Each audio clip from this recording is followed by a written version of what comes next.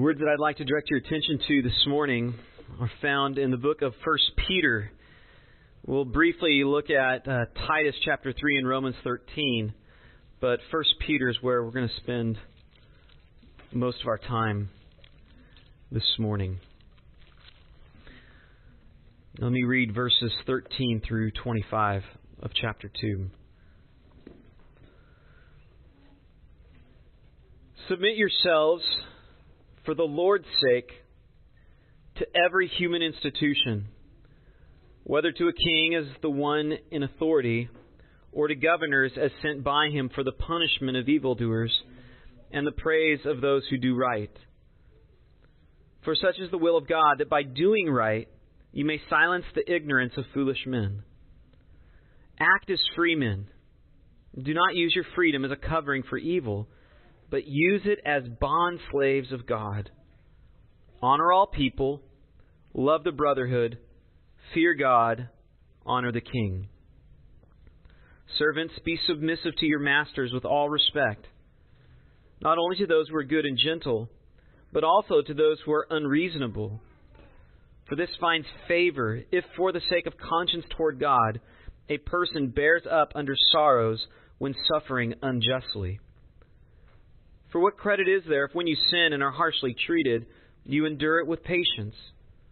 But if when you do what is right and suffer for it, you patiently endure it, this finds favor with God.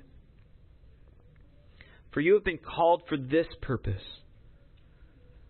since Christ has also suffered for you, leaving you an example for you to follow in his steps, who committed no sin, nor was any deceit found in his mouth. And while being reviled, he did not revile in return. While suffering, he uttered no threats, but kept entrusting himself to him who judges righteously. And he himself bore our sins in his body on the cross, so that we might die to sin and live to righteousness. For by his wounds you were healed. For you were continually straying like sheep, but now you have returned to the shepherd and guardian of your souls. Please pray with me. Lord, it seems that we need your grace now as we engage this Scripture and this theme of submission more than at any time, maybe even in our life. For Father, we need grace to both understand and apply it. And we very much need grace to embrace it. For Lord, we all struggle with selfishness and pride and self-will. And we need your grace to help us to put sin to death so that we might truly live to righteousness. Lord, give grace to each of our hearts and give wisdom and clarity to me as I seek to explain your word, that we might rightly understand it and have discernment as we seek to apply your truth to our lives. We ask these things in Jesus' name. Amen. It seems that in each period of church history, there's a watershed issue that seems to divide the sheep from the goats. Those who are genuine believers and those who are conforming just to a cultural understanding of Christianity.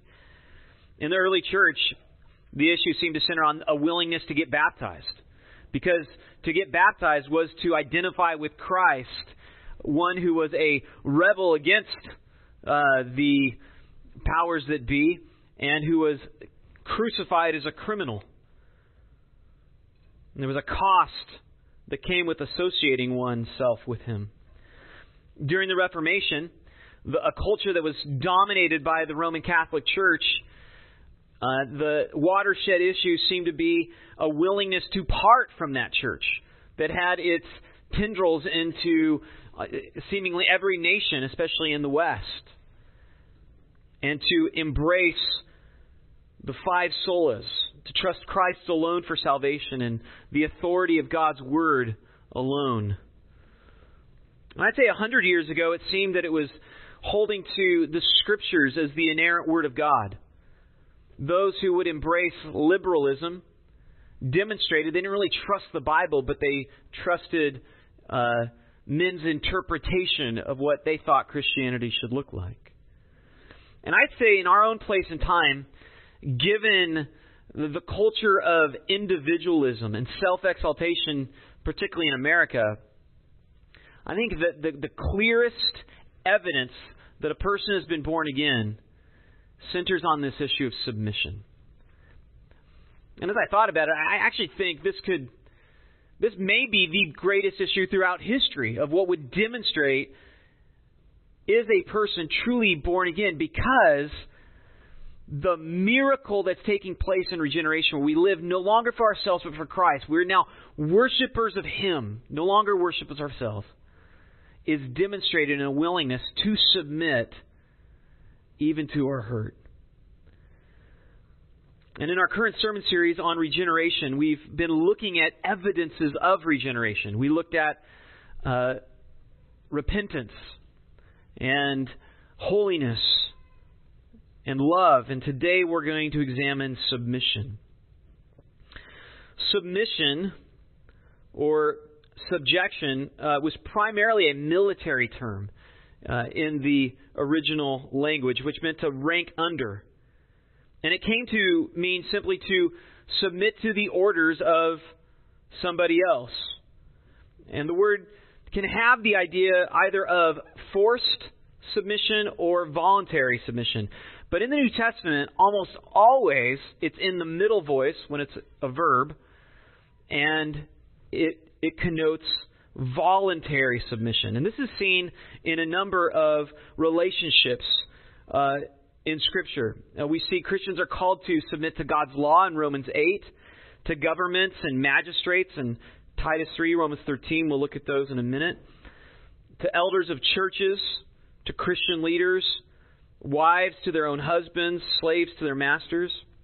And the fact that submission is voluntary demonstrates that this is not submission that is driven by fear, but it's submission that is driven by a conviction of worship. It's not cringing obedience of spineless weaklings, but it is the free acceptance of duty. And it's very important that we get that. That's why you don't have apostles going out of their way to assert their authority, but instead they plead on the basis of what Christ has done, on the basis of God's Word. Submit to God's Word. They have the authority to do that, but their appeal is to the reality of the Holy Spirit in people's lives. And that's why you don't have leaders using threats to call people to submit, but rather it's an appeal to their conscience. And that's why Christians shouldn't threaten or intimidate to get their subordinates to follow them, but rather appeal to their conscience. So submission for Christians, it's voluntary. It's willful. It's done really as an act of worship. And there are three texts that present submission as evidence of regeneration. Again, what I've done is I've tried to find what are the clear evidence in the Scripture when you have texts that speak about regeneration that point to evidences of what that regeneration looks like. And again, we've looked at love and holiness and repentance, but submission comes up at least three times. One could argue also in Ephesians as well. But it's pretty evident in three different texts of Scripture. Titus 3, Romans 13, and here in 1 Peter.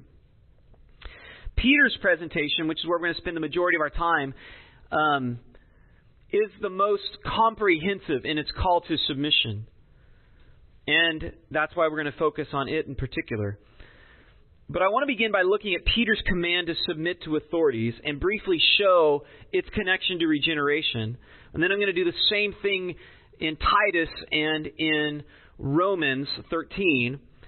and then even draw out what are the evidences that what are the reasons along with the connection to regeneration that these letters point to for why we should submit.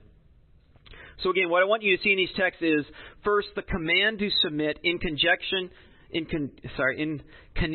to regeneration, and then secondly, the reasons they provide for submission. So, first of all, 1 Peter 2, verse 13.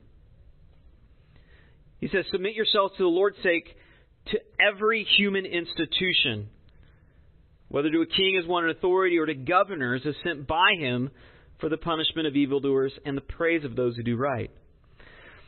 So this is actually the most comprehensive call to submission, because it's not just to governments, though he actually delineates governors and kings, but he says literally to every human institution. That word institution is the word creation. In fact, it's almost always used to refer to God creating.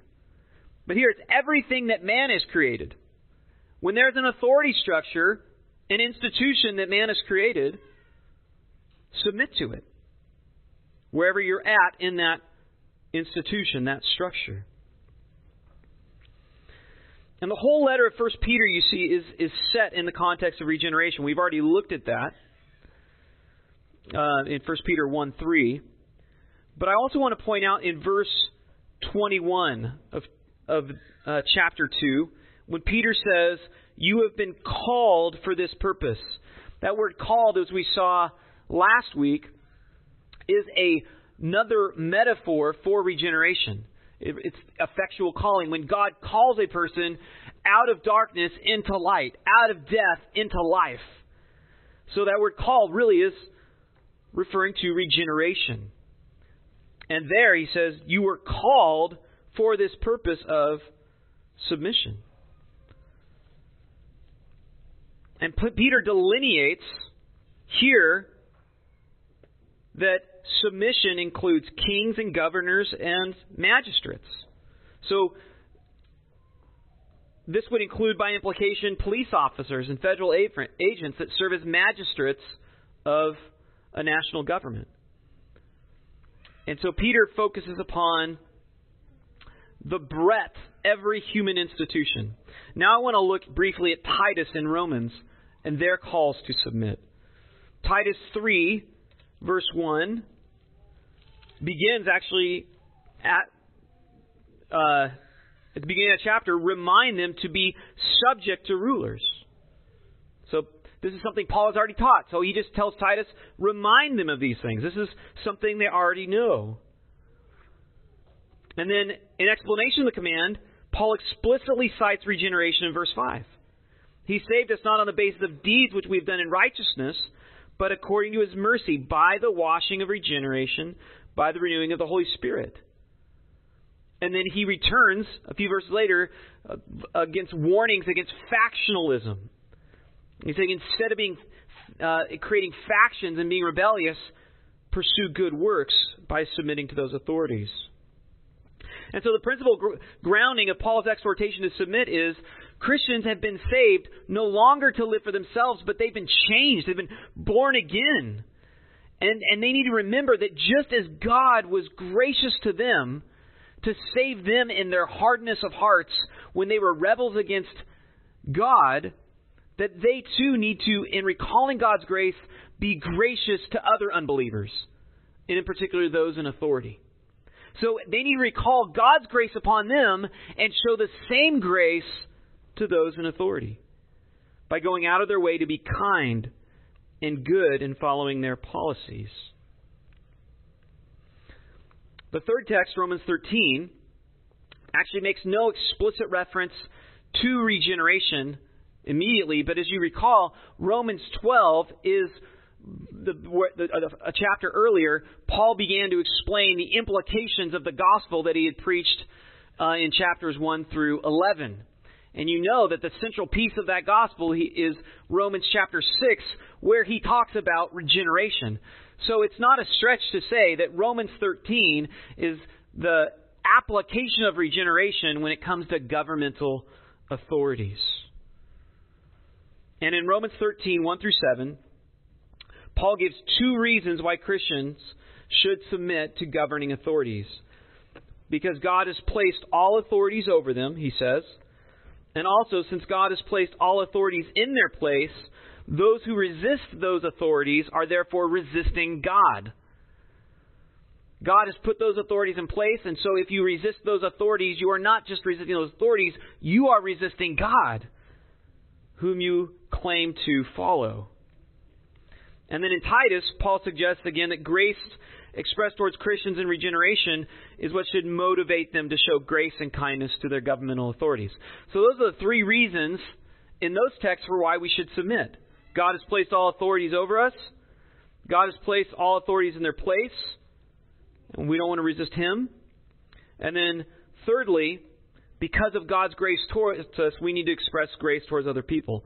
Now I want to turn to our main text and look at 5 reasons that Peter gives for submission. So there's going to be a total of 8 reasons.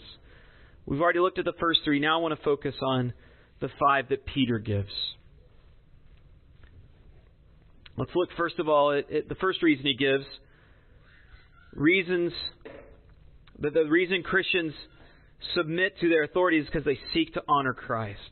They seek to honor Christ. Notice it says, submit yourselves for the Lord's sake to every human institution, whether to a king as one in authority or to those sent by him. We're to submit for the Lord's sake. That is, for His honor. We submit because we don't live for ourselves anymore, but for His sake, for Him. And so we reflect our submission to Christ in submitting to lesser authorities, those who are authorities under Him. Just like a private in the Army will submit to their NCO. Not because their NCO is a great guy. Most of them aren't.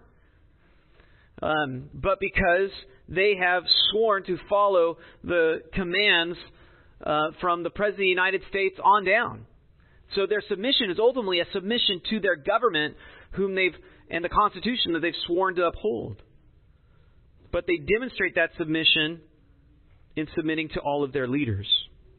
And likewise, Peter's point is that Christians submit out of their loyalty to Christ. They demonstrate their submission to Christ in submitting to the person that's just over them. And this, I think, brings us now to the only qualification for the command to submit to authorities that's given in Scripture. So in other words, we need to submit to all our authorities. And there's only one qualification. And that's this. We submit unless what they ask us to do would lead us to violate God's instruction. Unless what somebody's asking us to do would lead us to disobey God, we need to submit to them. And this is, of course, why the Hebrew midwives refused to follow Pharaoh's instructions. And why Daniel appealed. That's why we read Daniel 1. It's a great example of what submission looks like. Not wanting to dishonor God, he appealed to this ungodly authority over him. And God granted him favor and blessed them. And it's why Daniel's 3 young friends, though, refused to bow the knee to this golden image. It's not wanting to disobey God is why Daniel continued to pray, even though there was a command that was given no longer to pray to any god but Darius. And then the apostles faced a similar decision when the Sanhedrin forbade Peter and John to stop preaching. And you guys know very well what they said. They said, we must obey God rather than men. Right? And so if an authority is telling us to do something that would lead to disobeying God, we must disobey that order. Because again, the reasons we submit to authorities is because we submit to Him. It's about Him. Submission is all about God. It's all a reflection of our worship of Him. And the loyalty that we have to governments, even the loyalty that we have to one another, it's not blind loyalty. It's ultimately a loyalty to God. And we have to use our heads. We have to think, Is this what God would have me do? Everything we do should be driven in a desire to please Him. And so when it comes to submitting to authorities, the key question we have to ask ourselves is what our authorities asking us to do going to lead us to disobey God? And if it isn't going to lead us to disobey, we need to submit. And that leads us to the second reason Peter gives, because submission silences folly. For such is the will of God, that by doing right, you may silence the ignorance of foolish men. The phrase doing right could be translated doing good. And it parallels the instruction that Paul gives Titus to pass on to the Cretans, that instead of rebelling against the government over them, they need to seek to do good. It's the same thing. Instead of rebelling against authorities, do good to the authorities. Bless them, show kindness and respect. And Paul says, by doing good, you will silence men's ignorance. And that phrase, to silence, literally means to muzzle. It's used in 1 Corinthians 9:9, describing a muzzling of the ox. And notice what's being put to silence. Ignorance. It's the ignorance, that rebellious aspect of man that chooses not to believe in God, that has rejected the gospel. In their ignorance to the gospel, people assume that men are only motivated out of self-interest. That they're only going to rebel because they're seeking what they want. Or they're only going to submit because they're afraid of the consequences. But when they see people in their right mind submit willfully, maybe joyfully, even to their own hurt, it proves that a miracle has happened to them. It proves they truly have been born again. Submission silences ignorance because it forces them to reckon with the truth. To steal a line from C.S. Lewis, when unbelievers see genuine submission, then they recognize these Christians either must be liars, they're not really submitting, they're lunatics, or they truly are the Lord's. They belong to the Lord. And notice that Peter's words here have really an evangelistic bent. It parallels what he says in chapter 3, verse 15, when he says, sanctify Christ as Lord in your hearts, always being ready to make a defense to everyone who asks you to give an account for the hope that is in you, yet with gentleness and reverence. And keep a good conscience, so that the thing in which you're slandered, those who revile your good behavior in Christ will be put to shame. He wants this to lead to an opportunity for the gospel. And this is the same impetus behind what he says a few verses later in chapter 3, verse 1, when he exhorts wives to submit to their own husbands. Notice he says, in the same way, be submissive to your own husbands, so that even if any of them are disobedient to the word, that they may be won without a word by the behavior of their wives, as they observe your chaste and respectful behavior. So you recognize, for the unbelieving husband, the greatest evidence of the truth of the gospel, of the power of the blood of Christ to change people's hearts, the power of the Word of God, is seen in the willing, kind, joyful, genuine submission of their wives. It has more powerful than the most sophisticated argument. It's living proof of their generation. And I mean that in a double sense. It shows that they truly are alive from the dead. They're alive unto God. It's living proof. And so, if you want to be a good evangelist, what Peter is saying is learn to submit.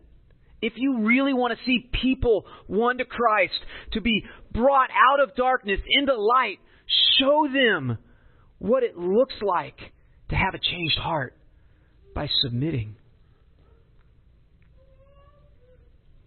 So Christians should, first of all, submit for the Lord's sake because they live for Him. Secondly, voluntary submission has massive evangelistic power. And thirdly, Peter says Christians should submit because they're slaves of God. Act as free men and do not use your freedom as a covering for evil, but use it as bond slaves of God. We're slaves of God. And when we were born again, before we were born again, we were slaves to the ignorance of our lusts. The lusts of our ignorance, Just following the passions of this world. We were just under the dominion of Satan. And He caused us to be born again, freeing us from our lusts, so that we would no longer live for ourselves and for the empty things of this world, but for God Himself. And so we wholeheartedly seek to submit to God's will. And as slaves, we don't use that freedom to justify our rebellion. We don't use our freedom to enslave ourselves again to the lusts of our ignorance. We use our freedom to honor God, as Paul says in Galatians, when he says, am I now seeking the favor of men or of God? Am I striving to please men? If I were still striving to please men, I would not be a slave of Christ. He says, I'm a slave of Christ, therefore I don't live for myself, I don't live for men, I live for Him. And for the same reason, I feel compelled to preach a message that I know is unpopular. Nobody in this room wants to hear that they should submit to their authorities, including myself. But I don't get the freedom to choose what to preach in God's Word. I have to preach what it says, because I'm not here to serve you ultimately or to serve myself. I'm here to serve my Lord. And I need to preach His Word as it's given. A slave cares for their master's interests, not their own. Slaves of Christ, likewise, they don't demand their rights. Rather, they call for right to be done. God's interest is their priority. And in America, we're so quick to invoke our freedoms, our rights as citizens. As Christians, it's good that we have those rights. It's good that we have some citizens, those rights as citizens, and we should take advantage of those. Paul did, but that shouldn't be the first thing we go to. That's not what we should be asking ourselves when it comes to hard decisions. Do I have a right to do this? No, we ask the question, God, I'm your slave. What do you want me to do? How can I best honor you? What will best lead to your exaltation? What will you be pleased with?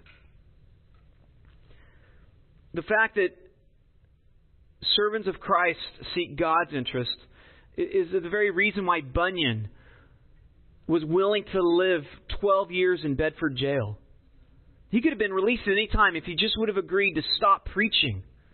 Just stop preaching. And preaching's hard work as it is. I mean, Bunyan, just retire. Go live a nice, quiet life. But he didn't, because he recognized, ultimately, I'm a slave of Christ. He's called me to preach. I'm going to preach. And you, as my authority, you can put me in jail, but you cannot keep me from preaching. And if the consequence is I have to stay in jail for 12 years, so be it.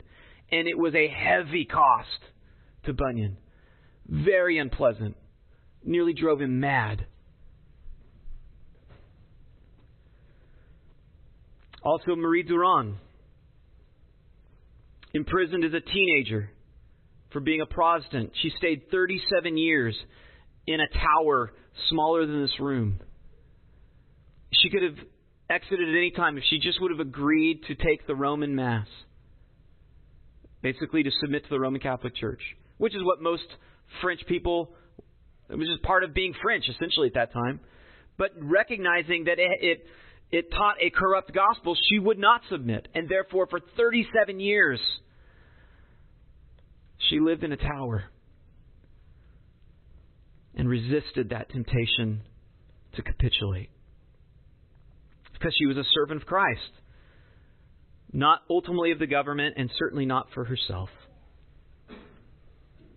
Fourthly, Christians submit because it finds favor with God. Servants, be submissive to your masters with all respect. Not only to those who are good and gentle, but also to those who are unreasonable. For this finds favor. I want you to note that finding favor is what is the motivation for submission here. And it's mentioned both in verse 19, also in verse 20. And we're going to discuss this. But first I want to discuss the context for what finds favor. What is it that so pleases God? What is the nature of this submission that finds favor with God? And you'll see in verses 18 through 20, Peter's getting specific as to how this submission gets played out in daily life. He actually addresses real slaves. Right? We call ourselves slaves of Christ. It's somewhat of a metaphor because we seek to serve Him. But Peter is addressing literal slaves, people who did not choose to be slaves. They were born in that condition, or they were captured and sold into that condition. They didn't choose their masters. They didn't choose their life circumstances. It was handed to them. Like Malcolm X famously said, they didn't land on Plymouth Rock. Plymouth Rock landed on them. And Peter's saying, you might not have chosen your circumstance, but you need to submit with all respect, even unto unjust suffering. Unto unreasonable people, he says. That Greek word means, for unreasonable, is crooked, twisted, perverted. So it's not just talking about people that are hard to understand. It's talking about wicked people. Submit even to twisted, perverted, cruel people. That's what it means. These were masters who had their faces dead set against these Christian slaves. And recognize these men had the power to make these slaves' lives really miserable. And the slaves would have had no recourse. And Peter says that they're to continue to submit even unto unjust suffering. Verse 20, what credit is there if when you sin and are harshly treated, you endure it with patience? But if when what you do is right and suffer for it, you patiently endure it, this finds favor with God. That's a good phrase. Favor with God. Peter's likely citing that Old Testament idiom to find favor with God, like Daniel found favor in the eyes of his authorities. Favor with God is what the psalmist is constantly asking for.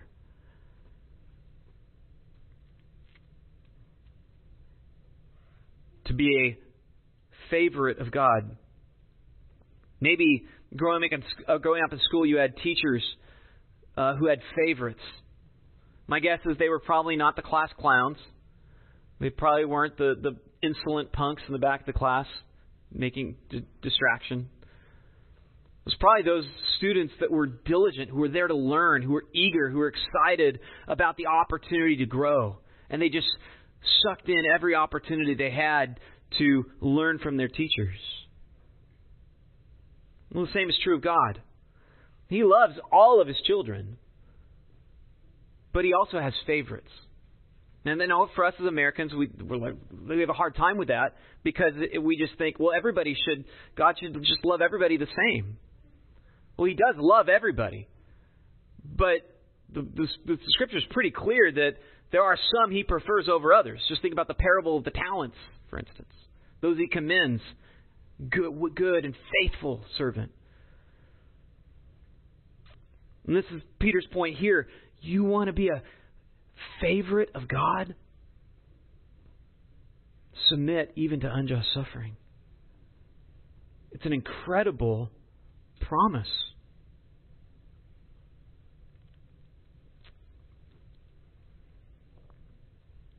And this point is regularly illustrated in Mark's Gospel. As we saw that the ones who really grasped what Jesus was teaching were not the ones you'd expect. They weren't the high and mighty. They weren't those who had a swagger. But it was the Syrophoenician woman. The woman with the 12-year hemorrhage. Blind Bartimaeus. Just little kids that just were eager to come to Christ. Mary, as she broke what was truly valuable in that alabaster jar. to honor her Lord. You see, these people were not impressive in the world's eyes, but they had His favor. They were His favorites. The question is, do you want to gain God's favor? Do you want to be one of His favorites? Well, then submit even to your own hurt.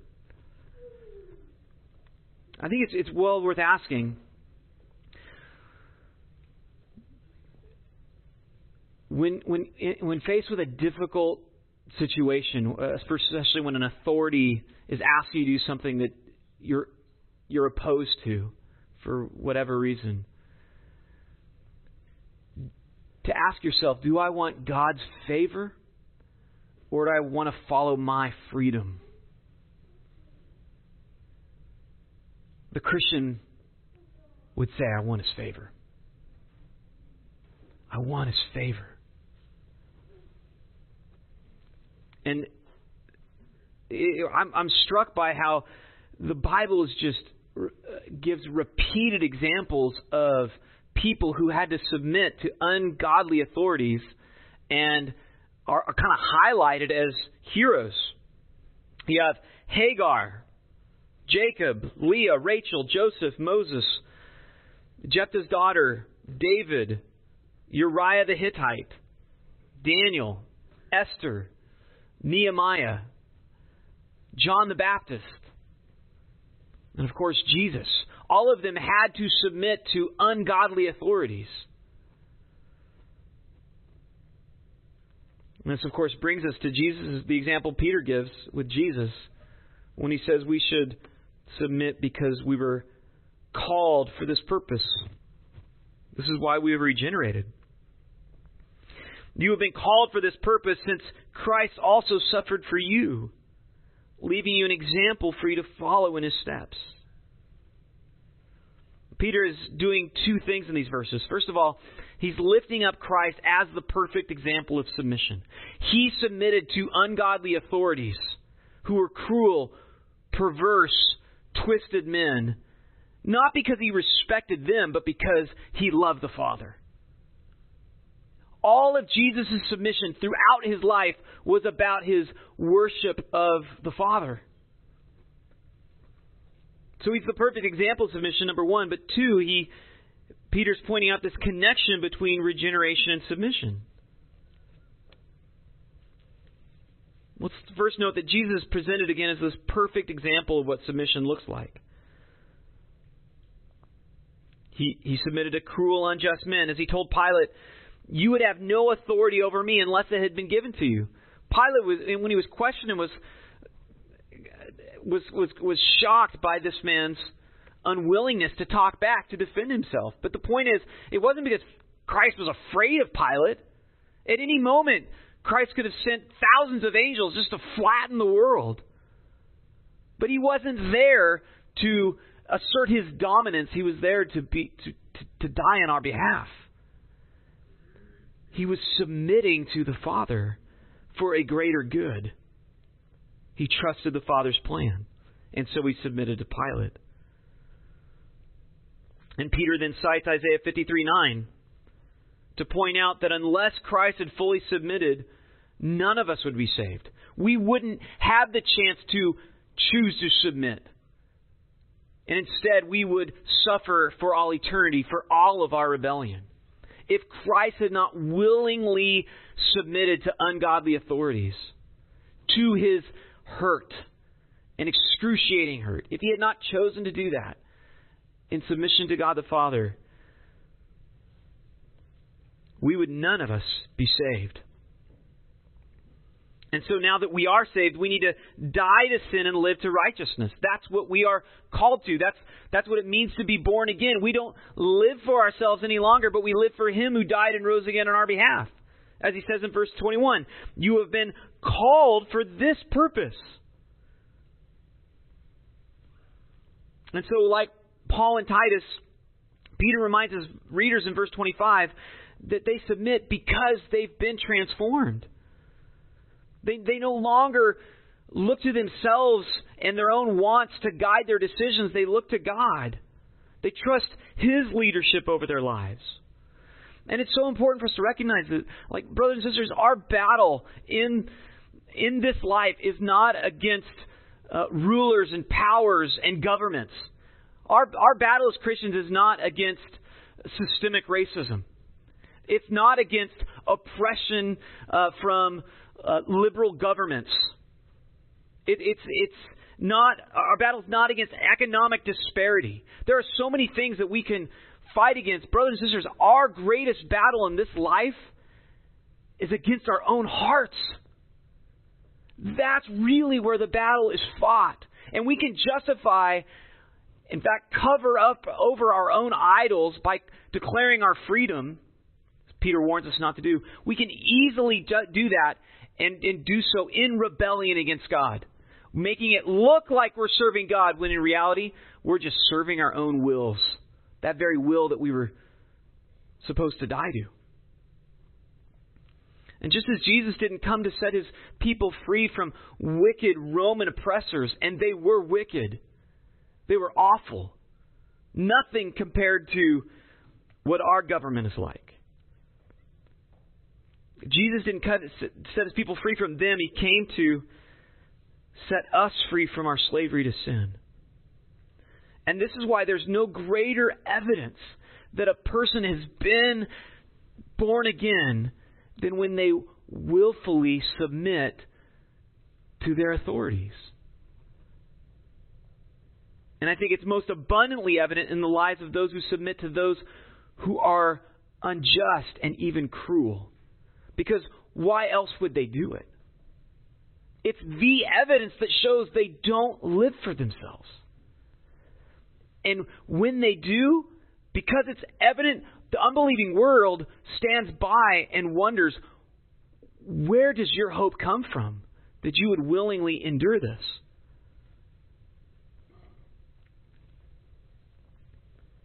And it finds favor with God.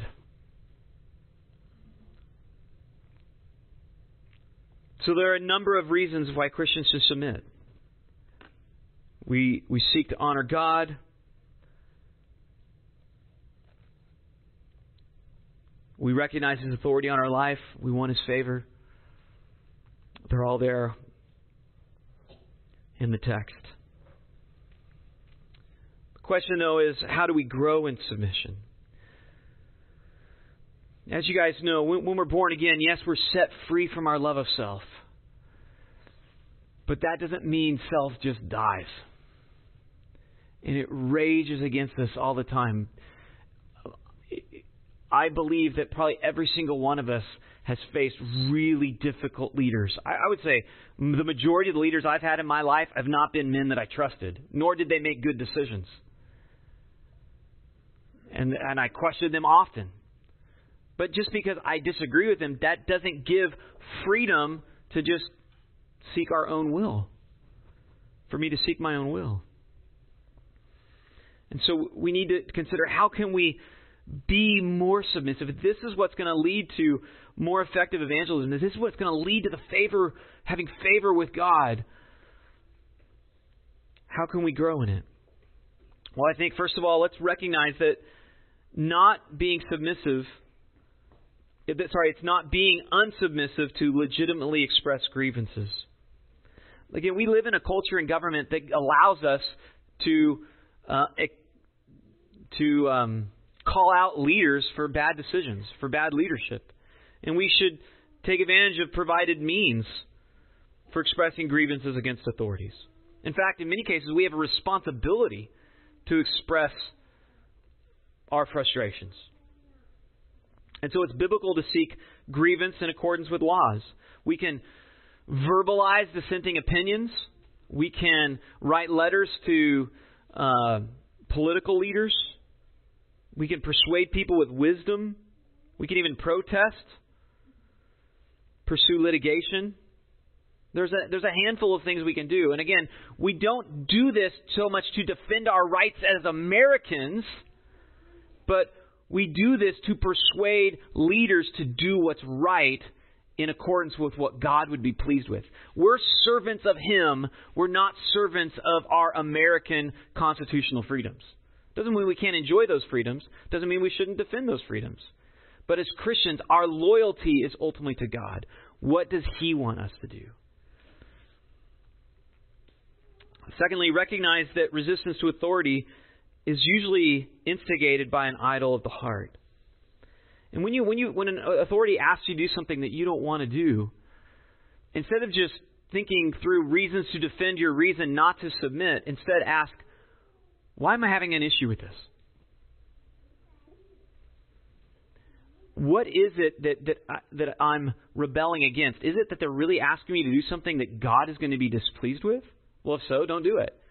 But more often than not, this is actually going to be the best way to show you what are the things interfering with your worship with God. What are the things that you love? Because if you have a hard time submitting, it's probably because this has more of a sway in your heart than the Word of God. And it's important just to be honest with that.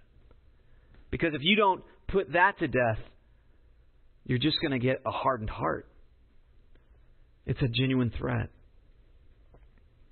So ask yourself, are you serving God or using your freedom as a covering for your idol? Again, submission really is an issue of worship.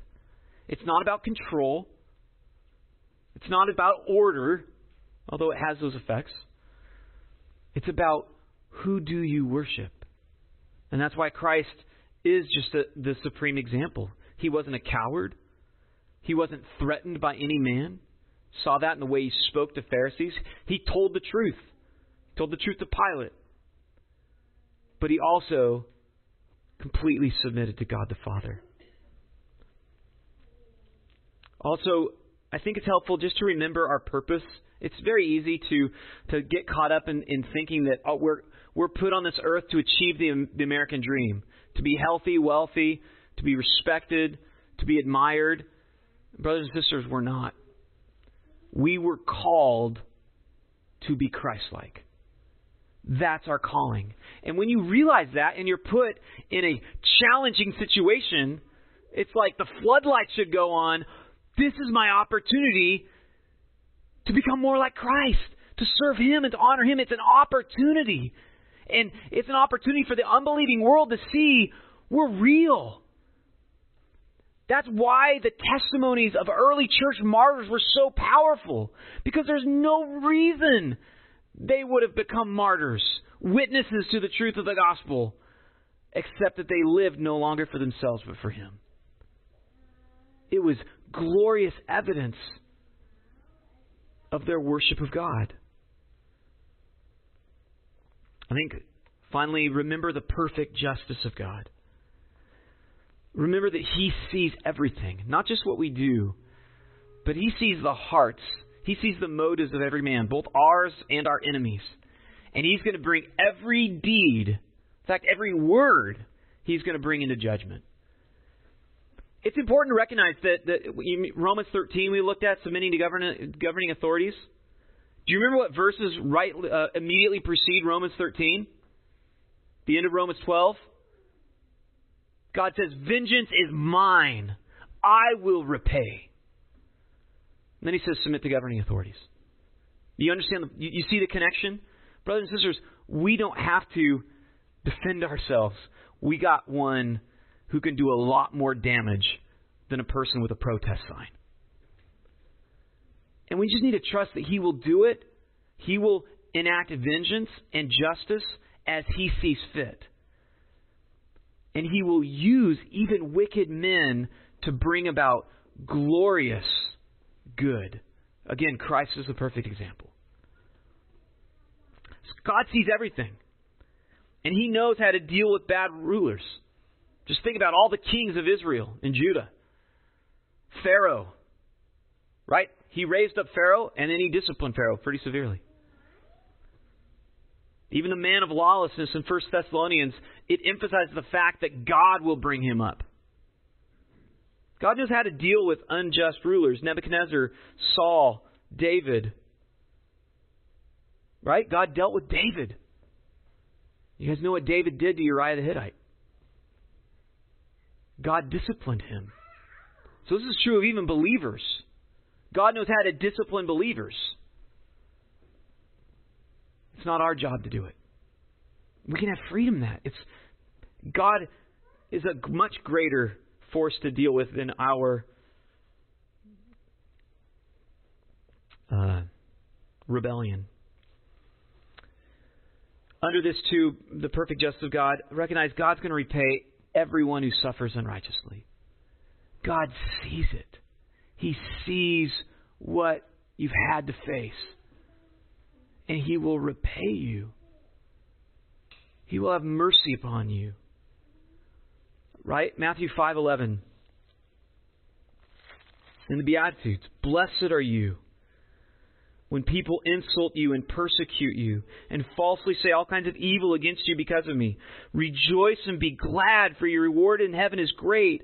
For in the same way they persecuted the prophets who were before you. This is not platitudes. Jesus is giving rock solid foundational truth. This is more solid than FDIC. You can trust this. Rejoice and be glad when persecuted unjustly. This is a good thing.